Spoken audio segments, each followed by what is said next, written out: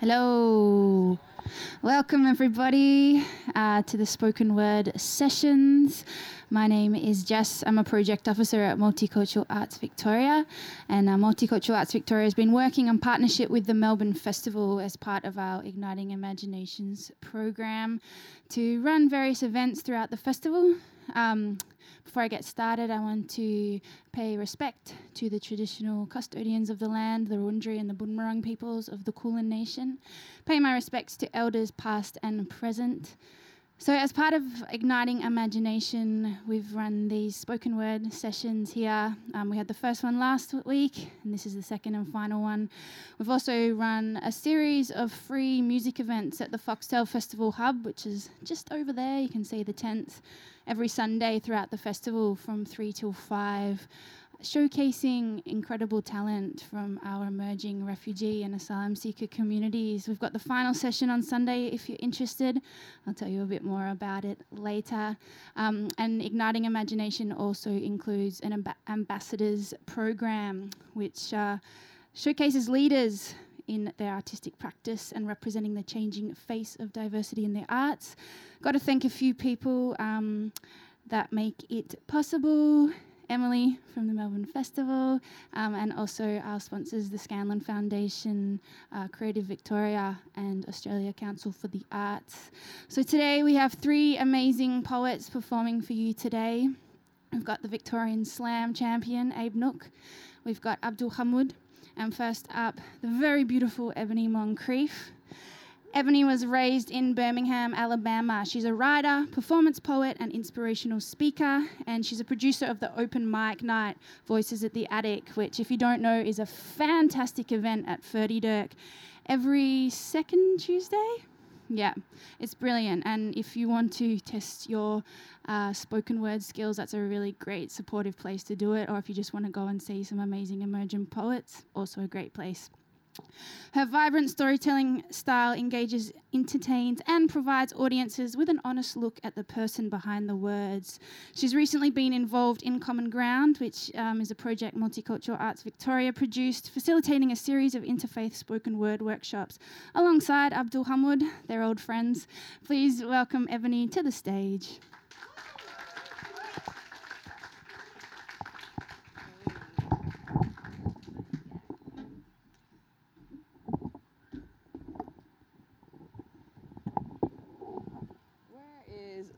What was his name, Lewis? Where'd he go? I'm having difficulty rotating this mic up. I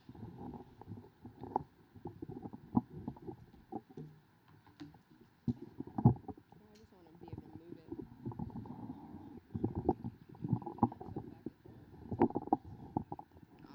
There we go. It's a fancy microphone. Hey, everybody. How we doing? I like crowd participation. Come on, we're here to receive people's words, the things that go on in our heads. So first, before I get started, I have to thank Jess Fairfax, Multicultural Arts Victoria, for inviting me to participate today. Obviously, the Melbourne Festival and Impavilion for just creating this beautiful space here. I am Ebony Moncrief, and I invite you to consider, to reflect upon, to perform a meditation on what makes up a person. What does the human condition consist of? Are we merely a myriad of memories, stories waiting to be told? Memories, some so alive, others run and hide into the dark recesses of the mind in order for the body to survive. Memories, a menagerie of people, places, of what we decide to hold on to and what we decide to let go of. Memories, architect of reality, creator of perception, engineer of truth. What makes up a person?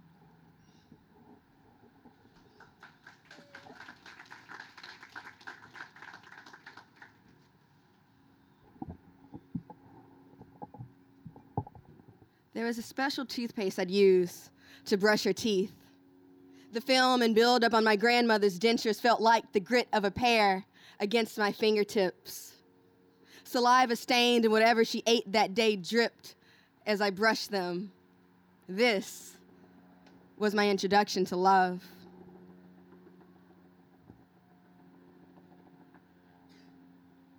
One of my earliest memories is from my first day of preschool. I was 4, At my school, all the students would line up in the auditorium according to their year level. All the preschoolers in a row, first graders in a row, third graders, and so on. There were around 200 very loud 4 to 14-year-old voices giving life to air.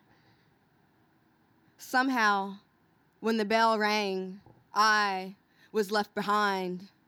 Immobilizing silence, compounding emptiness, hollowing horror ran through my tiny little body in panic as I clutched onto my Minnie Mouse backpack.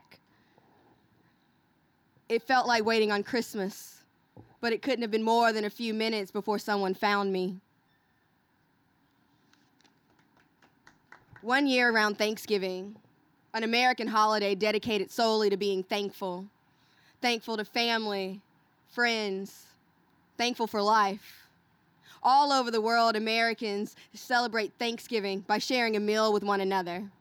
In my house, we ate artery-clogging macaroni and cheese, turkey, buttermilk cornbread, collard greens, and sweet potato pie. At school, they ask each of us to bring in a donation so we can help a family in need celebrate Thanksgiving. The last day to bring in a donation came, so I ran into the kitchen, hopped on the bench, grabbed the only thing out of the cupboard, which was a dented can of peas. I placed the dented can of peas in my backpack, hopped off the bench, and ran for the door. My teacher asked for donations, so like a proud peacock, feather sprout, I walked to the front of the class and placed my donation, that dented can of peas, in the red and gold checkered box and walked back to my seat. We were always the last kids to get picked up from school, so when I finally got home, I saw my principal and 2 teachers walking from the kitchen and talking with my grandmother. I ran into the kitchen, hopped on the bench, and in the red and gold checkered box was a dented can of peas. In my final year of my bachelor's degree, I applied for and was accepted into an English research assistantship. I was urged by one of my lecturers to do so. When she received my application, she was surprised by my grade point average. She thought it would be higher. My grades didn't quite fit the prerequisite for the assistantship. She made an exception for me. I still struggle sometimes to see what she saw in me. One of the requirements for the assistantship was to turn in a form to allow access to the university's library archives. I allowed the form's deadline to pass. In front of another research assistant, my lecturer asked, had I turned in the form? I laughed it off, saying no. Ebony, will you step into my office? She was a regal woman. She exuded this grace and confidence I'd since longed to know. I left her office with a greater understanding of responsibility, commitment, and simply following through on your word. My first real boyfriend and I started dating when I was 18. I loved him as much as you can love a person without loving yourself. The first time we broke up was because he thought I should have had my shirt buttoned up a little bit more, and he thought I looked slutty. He didn't want his friends to think he was dating a loose girl. We dated on and off for 2.5 years. In October 2000, a girl stopped me in the hall at school and gave me a yellow sticky note with the name Derek Hayes written on it and a phone number. She said, "I think we might be related," and walked away. Months passed, and the sticky note got lost in the madness of a 17-year-old's bedroom.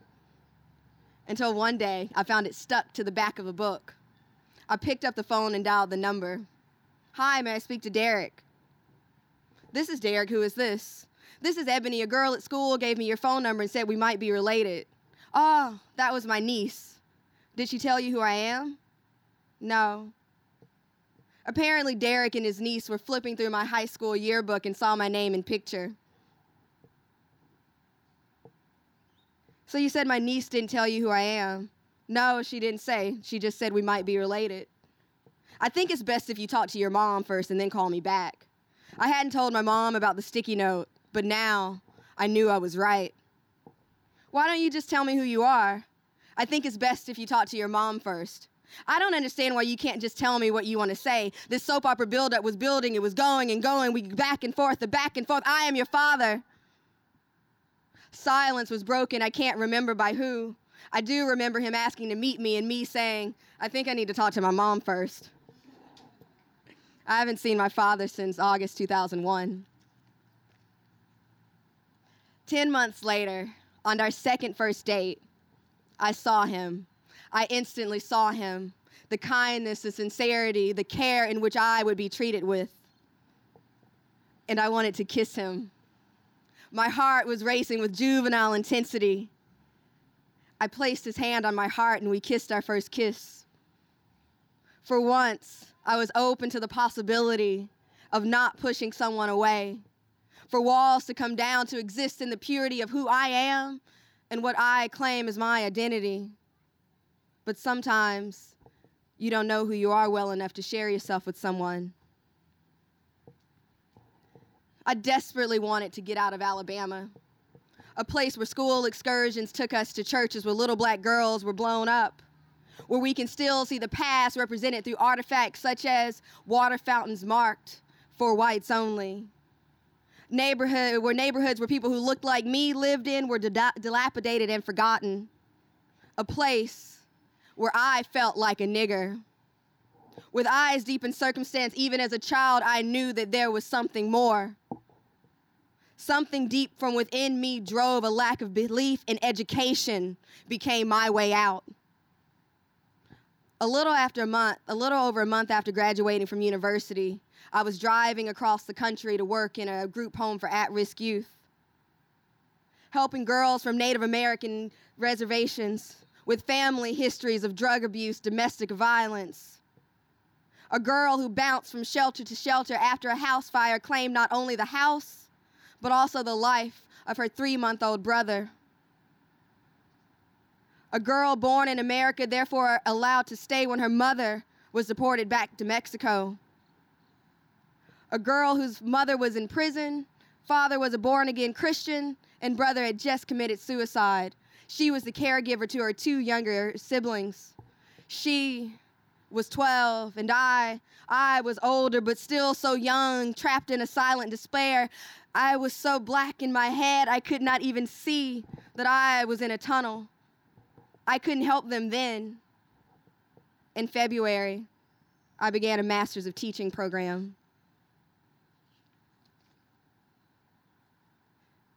The day my mind shut off and I was simply able to be, everything changed for me.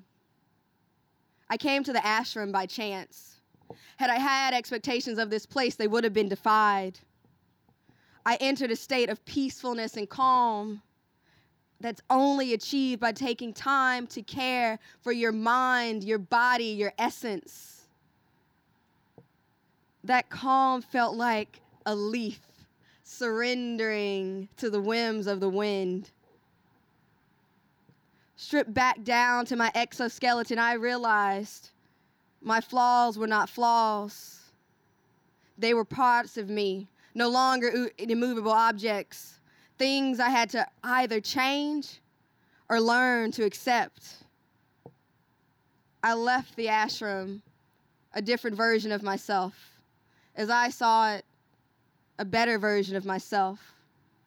But outside the ashram, I find it difficult to maintain all of those lessons, but the one lesson I will never let go of is the lesson of awareness.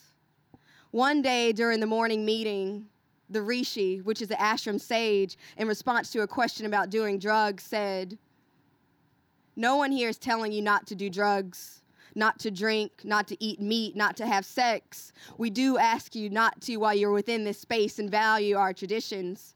But when you're out in the world, all we say is act with awareness. Awareness of your actions, their effects on yourself, on your others, on the world around you. It seems so simple. Think before you act." The theme of the first slam I ever competed in was truth, dare, or double dare. which means I, along with other competing poets, had to pick on stage Truth Dare, Double Dare. And through the urging of a friend, I chose Double Dare. Perform your poem as if you were James Brown.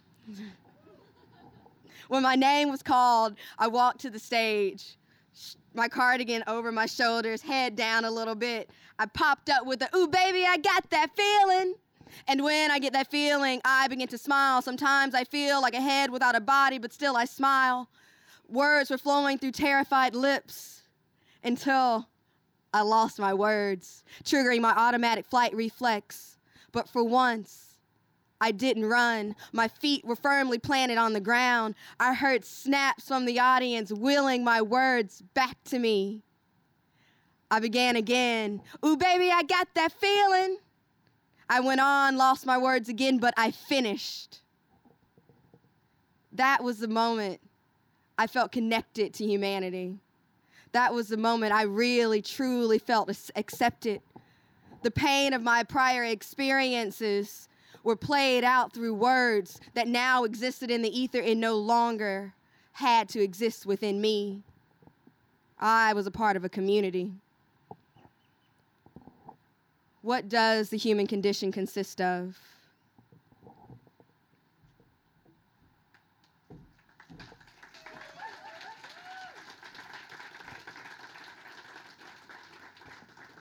I feel lost in the world at times. Internal framework called into question. The thoughts in my head, they don't always tell me what I want to hear. You think they and I would be on the same page, that we'd all be one, this big, happy family, eating dinners, playing board games, but that's not always the case. The past gets triggered by current emotion, thoughts follow, connected, disconnected, disassociated pain. Defense mechanisms are like all machines. Eventually, they will stop working. The process of change is slow. It's hard to cease being something you've always been. Actions, reactions, patterns, memories stored within every inch of the bone. Knee-jerk and sensual, sometimes impetuous, always reflexive, done with little pause. Reactionary claws, self-perpetuating prophecies hold me by the neck. Battling every day to get out, leaving imprints on the skin. But an imprint is just an impression, a surface mark. I can live with a surface mark, an injured warrior still in the fight, taking excess emotion and turning it into energy, building up the discipline, trusting in my choices, traveling lighter and lighter with every breath that I take, lighter and lighter with each thought I forsake. These thoughts are not you. These thoughts are not you. These thoughts are not you. I will not be destroyed by them, consumed by them, confused by them. They will not lead the way.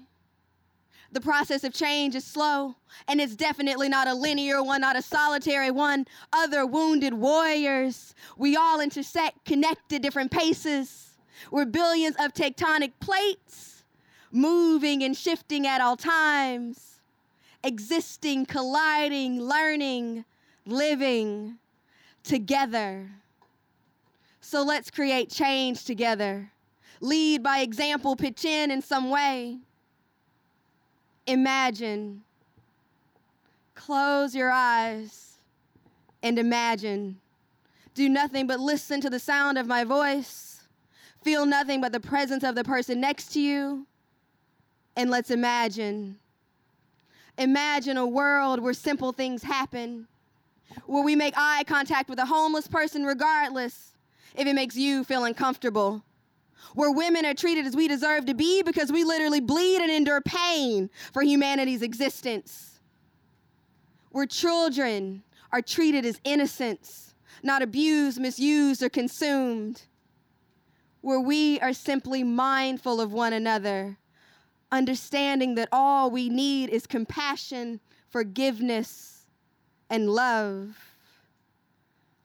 Imagine if each of us does something, we could be heroes. Because if you think about it, we're all just wounded warriors in the midst of the process. of change. Thank you.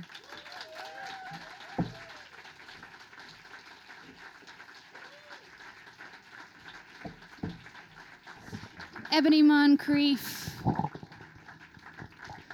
For those that have just joined, you have stumbled upon spoken word sessions that have been put together through Multicultural Arts Victoria and Melbourne Festival. There's 3 poets. We just heard from our first poet, Ebony Moncrief. I love that there's poetry blasting through the speakers in the middle of the city on a Thursday afternoon. That's awesome. Our second poet for today, Mr. Abdul Hamud. Melbourne-based by way of Lebanon, writer and performer, most of his work revolves around current issues, including the constant state of war in the Middle East, cultural division, as well as the portrayal of masculinity. He's also a full-time student and an avid purveyor of starting books, but not finishing them. I feel you, brother. Please welcome Abdul Hamud.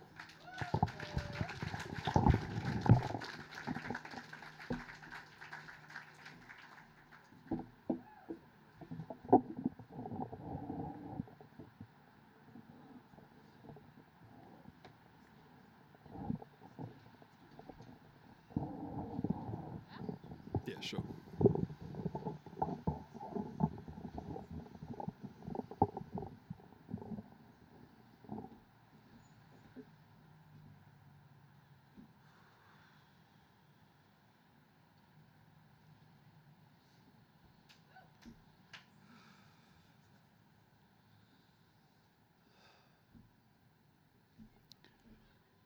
Since before my memories knew dates, I had this one uncle. Every time he saw me slouch or hunch over, he'd walk up behind me and bend me straight. Shoulders back, Habibi. Men walk proud. Men keep their heads up, puff their chests out, and stand tall. Honestly, men take up way more space than they need to. But I had this masculinity beaten into me. So I ate my oats, I did my push-ups and sit-ups, and I walked like the world was mine. My friends and I conquered the tallest spires, beat our chests and roared. Some would call us titans, but others would think us little more than oversized gorillas. We grew up too fast and wore meme mugs for masks, all in the hopes that we could erase any trace of ever feeling helpless in the past. We, Coca-Cola generation, born on fault lines, shook since birth and told to bottle it up. We, glass mansions with brick pattern wallpaper. We, who were unafraid to throw stones all the same. We, apologize. Forgive us, for we know not what we do. I know I am still changing. Cocooned within a facade, I am on my way to butterflydom, and therein lies an insect the man I used to be would never have uttered the name of, along with words like pretty, cute, lavender, rainbow, and I admit that I am wrong. I, masculine, I'm too arrogant to ask for directions. Maybe that's why it's taken me 23 years to find myself. I spend too much time pretending I am a man to cry. But my bed is a vessel for confessions and tears. It knows both too well. That's probably why I spend too much time getting out of it most mornings. Maybe we're just not done talking yet. And I'm not done crying. Thank you. Woo! Look at all these beautiful faces. Hello, everyone. My name is Abdul Hamud, which is short for Abdul Rahman Rad Muhammad Khalil Muhammad Hamoud. Abdul's fine. Although if you can memorize that, there's no prize involved. I just want to hear you say it. This is a really cool space. I never knew it existed until I was invited to perform here. This is awesome. I wish it was sunnier, don't we all? I'm going to try and get through this set as quickly as possible because I think it's a crime to be sitting down on a day like this. I think you should be walking around and soaking up the oxygen. A little bit about me. I'm from Lebanon originally. I came here when I was like 3 years old. My parents were escaping the war and everything that was going on there. Raised here, I've been back and forth between the two. I speak both languages, and I try to incorporate as much as I can from my heritage and who I am into what I do, into this poetry thing. As with a lot of people that started with spoken word, I began with rapping, as every year 6 kid wanted to do. I wanted to be just like Eminem, and so that sort of transformed into spoken word, and here I am now, almost 6 years later, into this performing thing and doing gigs like this in awesome spaces like here in front of people like you. So this is quite. Oh wow! I didn't expect the applause break for that. Thank you. Okay, let's do some more poetry. That's a good idea, isn't it? Considering that's what I was invited for. Okay. I like my parents. I think you should. I was away from Australia for a while. I was touring in the US, and I hadn't had a home cooked meal in a while. And I was starting to feel really, really nostalgic, because all I really was trying to do was get away from the family. And then when I got back, it was weird. I didn't realize that I was missing them that much. So this poem came out of that.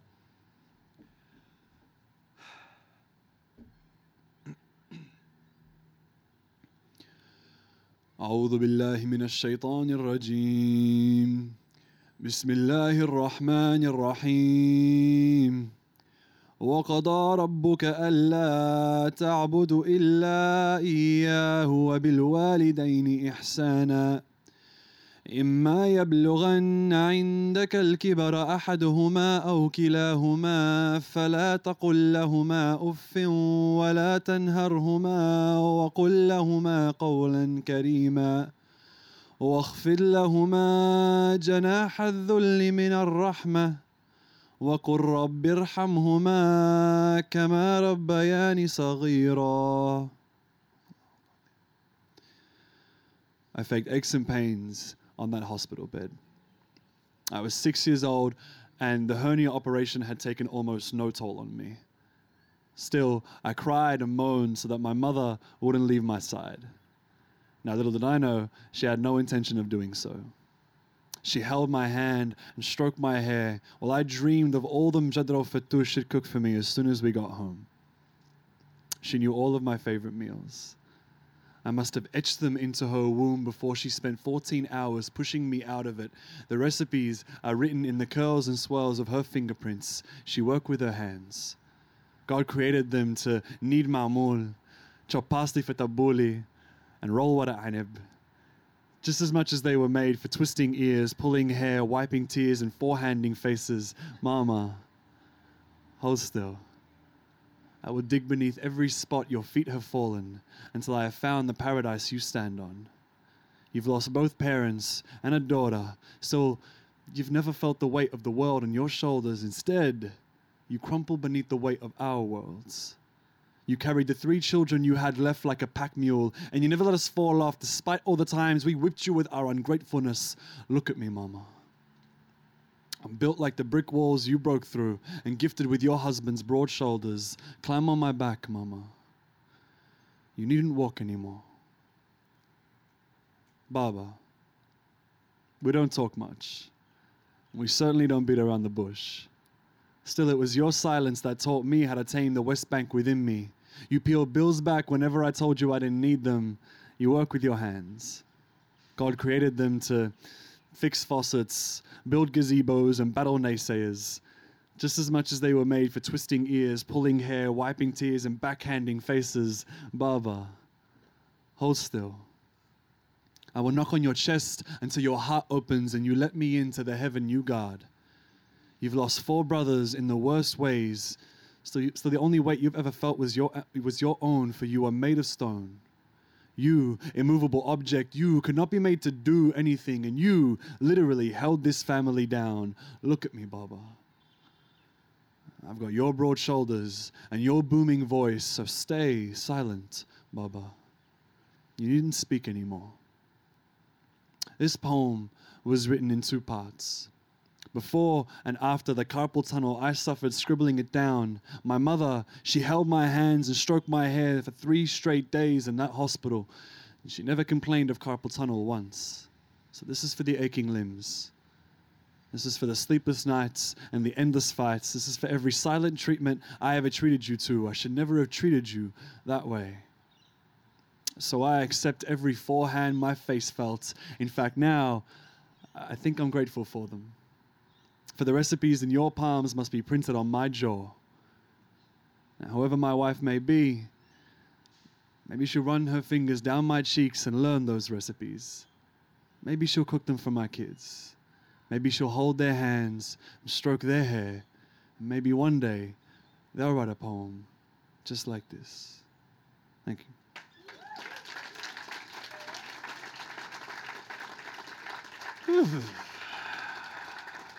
Thank you. So I've got one more piece.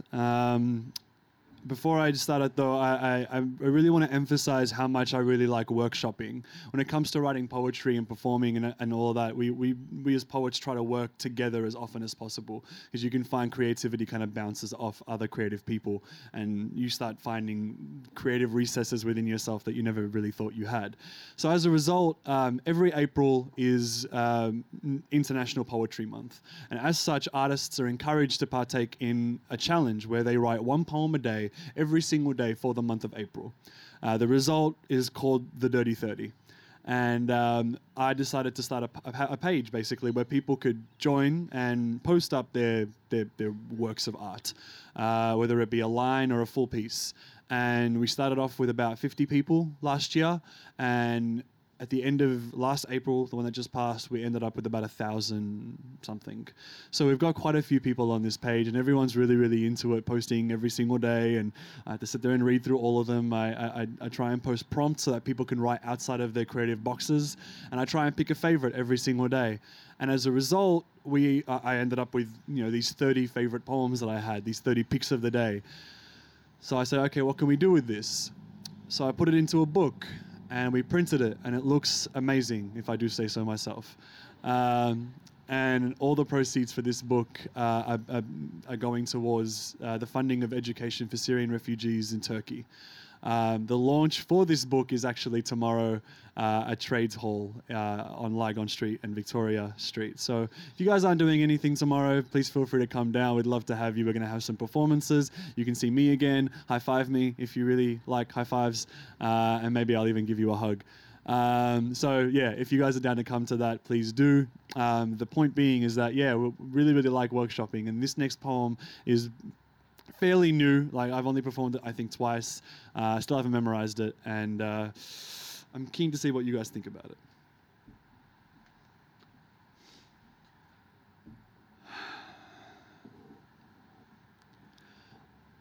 I bet the waterfall credits itself for the river's existence. I bet the river begs to differ. And I bet neither cascade nor creek would pay homage to the cloud. I am my grandmother's grandson first. She used to sit with me on the balcony amidst gunfire applause, and she'd slip me hands full of diamonds she found herself. The exchange was made with wide-eyed acceptance on my end and destructively passive regret on hers. Like she could have made rings out of them and married her mistakes, but gave me the tools to make my own instead. As she watched me tuck the jewels away, she reached into her pocket, pulled out 2 more, and dropped them into her tea. Regret is a bitter beverage. Bit'awad. One day I'll learn to like it, she'd say. I am a twisted tongue. I have Arabic and English tucked into each of my cheeks, so depending on how I'm trying to love, I forget which side to lean on. I never told the speech therapist I figured it out before she did, though. But Teta was easy. She was 5 daughters, 4 different kinds of medication, 3 sons left, 2 syllables, and only 1 language. So I always leaned right when I spoke to her. And she learned never to sit on my left side. But Awad, one day I'll learn to like it, she'd say. I am a cell phone in a foreign country, roaming. Because, see, English is a fancy restaurant. It's nice, but it's not that satisfying. With at least 18 words for love, I come from a frickin' smorgasbord. Teta taught me how to dig my teeth into letting the past go by planting it in your garden, growing chickpeas and making falafel with them. There are at least 6 words for love in her kitchen. 1 is in the recipe, 2 are in the grooves on her palms, and 3 are in the number of times she screwed this dish up before it got this good. Screw-ups and cardamom kernels are hard to swallow. Teta cooks with both of them. And at the dinner table, we are her students, and she, the reluctant teacher, would force-feed us adulthood until we didn't look like mabatamikon, like our mothers never fed us. Bas betawad. One day I'll learn to like it, she'd say.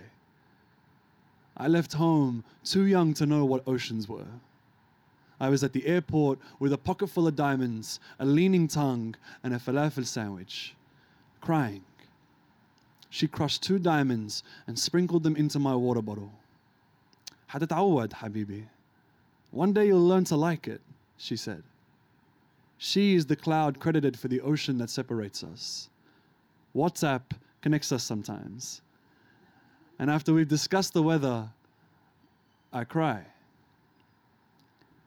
ما تعودت تيتا. I haven't learned to like this. بعرف حبيبي. I know. Thank you so much, guys.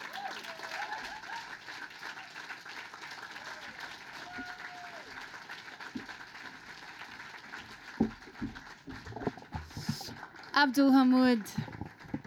18 words for love. Oh, amazing. You're tall. Our final poet for the day is the recently titled Victorian Slam champion Abe Nook. Abraham Abe Nook is the founder and director of Creative Rebellion Youth, spoken word poet, hip-hop fanatic, MC and an author. He developed his craft from a realisation of freedom of speech.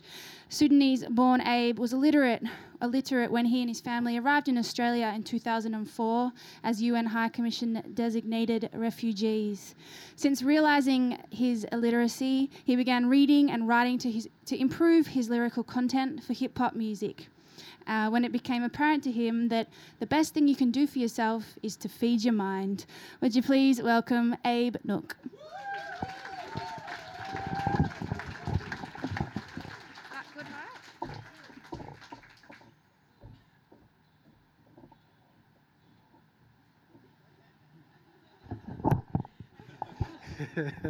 I don't want to give you guys sore necks, because if I stand on here, you guys are going to end up like this the whole time. Just look, just see how instantly your necks went up? I'm going to spare you that. Thank you for the introduction. It still gives me the shivers, and it makes me blush from time to time whenever I hear myself being introduced, because let's face it, we've all got a genius within us that allows us to learn to create. At some point in time, it's just a matter of realizing when you want to click into that. I'm going to give you a quick, brief backstory of how I came to be where I came to be. I've got a mother who insists on her children waking up quite at a very early hour of the morning.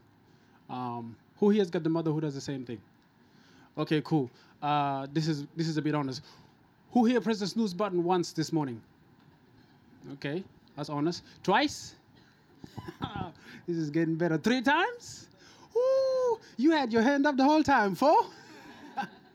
Okay, if you pressed the snooze button 5 times, you really did not want it to get up. Who here took the phone and slammed it against the wall? Yeah, we got smartphones. We're not going to risk that. No way. They're just going to bounce back. My mother grew up in times where they were dodging bullets and bombs and so forth. And this morning, once more, I just went back home, and she's very philosophical. At the very early hours of the morning, she said, you guys live in a country where the only morning disturbance is the sound of the alarm clock.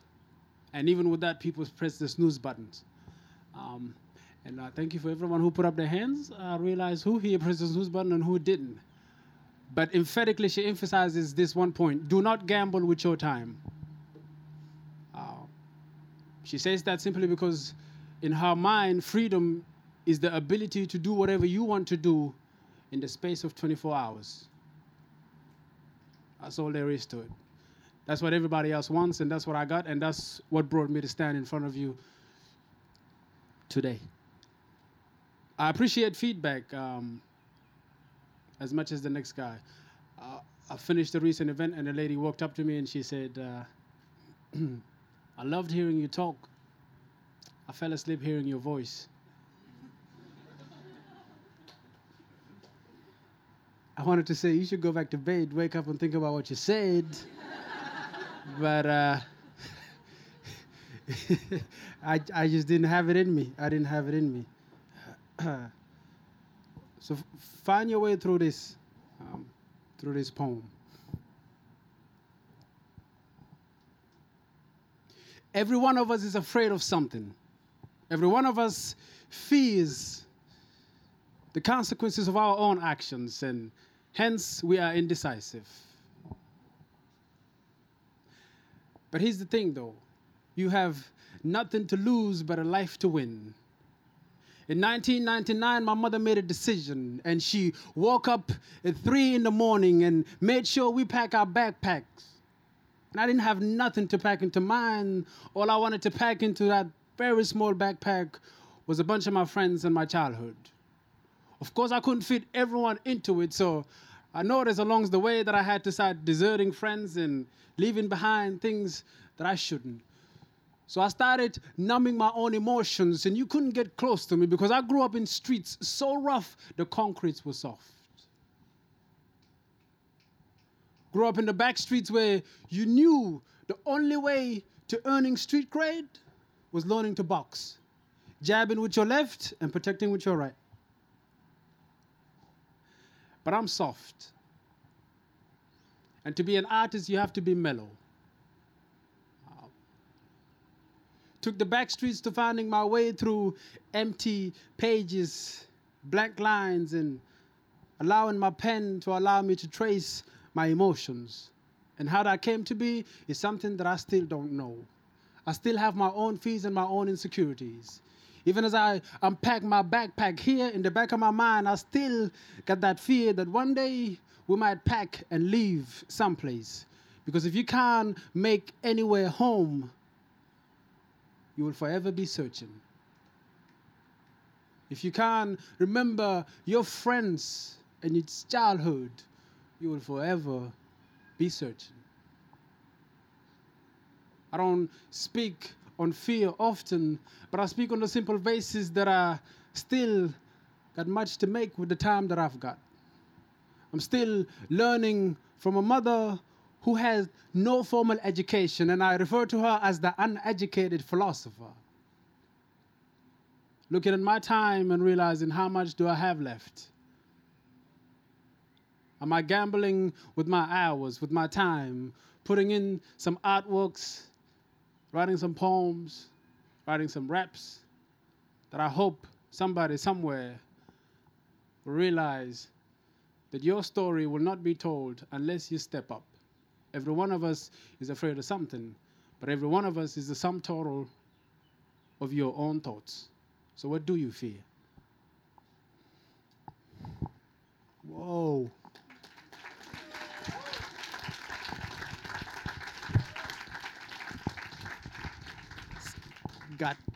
It got told pretty fast. Thank you. Thank you. Close up with this.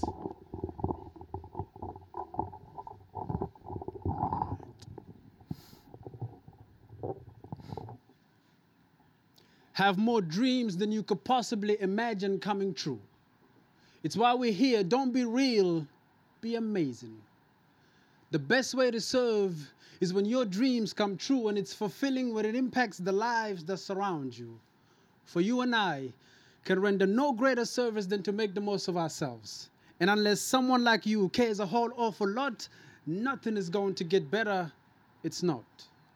When Dr. Seuss wrote those words, he wrote them knowing one day we would read them. That one day is today. And that someone who has to care a whole awful lot is you. Care. Because strangers are only a handshake away from becoming our friends. What's more important about caring for one another is caring about the place we call home. And this earth, as big as it is our only home. We have grown distant, yet have become closer than ever. And that's the greatest advantage of our time, the fact that we can connect with strangers from different parts of the world and form instant friendships and share the things that challenge us, the things that frighten us, and also the things that make us hopeful.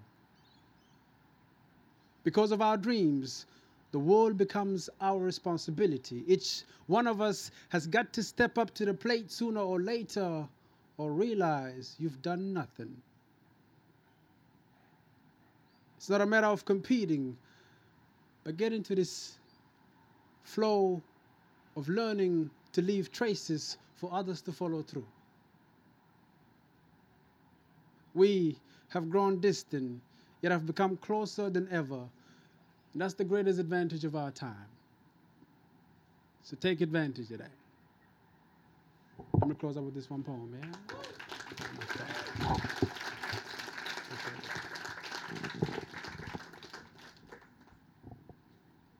I'm one of 8 children. Anyone who's got that many numbers?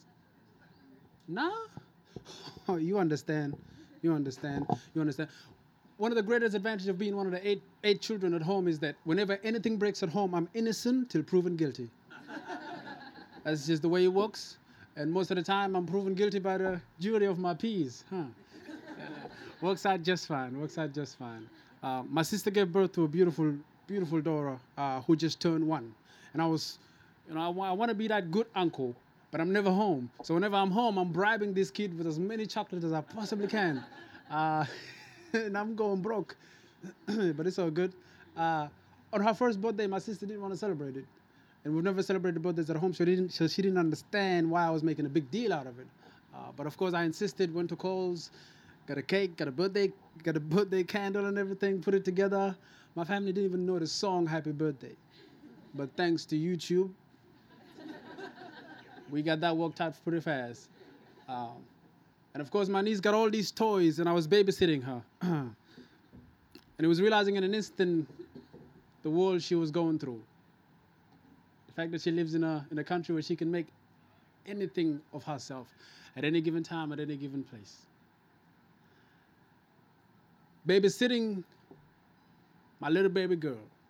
She looked up to me, and I realized she wanted direction as she was finding her way through these pieces of puzzles. And that's when I noticed I am not qualified to put together pieces of Lego. But I was embarrassed to tell her. She is as curious as any kid would ever be.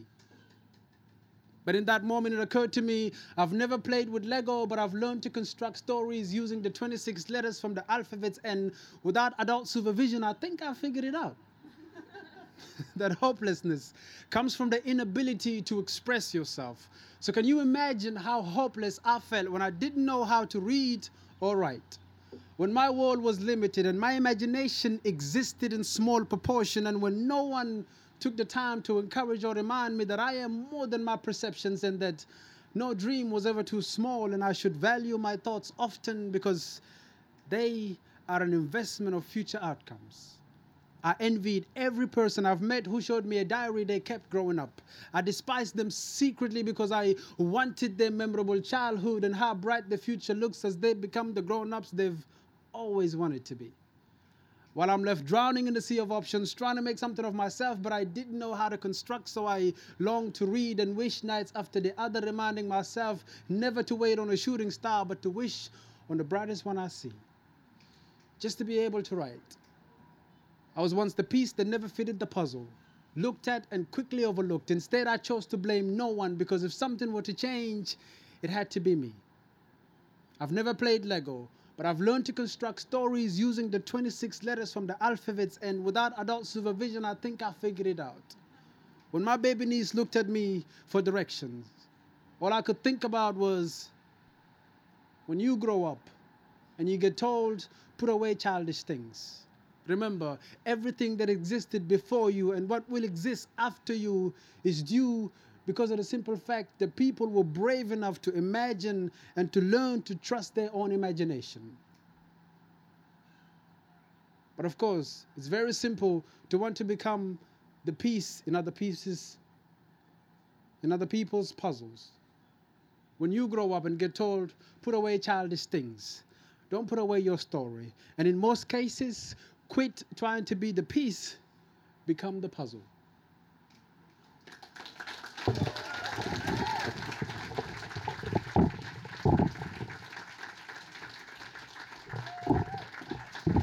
Big thank you to Abe Nook, to Ebony Moncrief, to Abdul Hamid for their amazing performances today. Please feel free to go up and have a chat to them, find out what they're up to, what projects they're working on. They're really nice people, I promise, and they're doing amazing things, putting on events, creating anthologies, winning slam champions. Thank you so much. This has been the last of the spoken word sessions put together through a partnership between Multicultural Arts Victoria and the Melbourne Festival as part of Igniting Imaginations. This Sunday will be the final event as part of that partnership at the Foxtel Festival Hub. A free music event from 3 p.m. Showcasing incredible talent from our emerging refugee asylum seeker community. So we've got an Afghani singer-songwriter called Reza Fazeli. We've got a beautiful Persian singer called Saharnas Kia, who is collaborating with a Ghanaian kora player and a jazz guitarist, so it'll be a pretty amazing collaboration.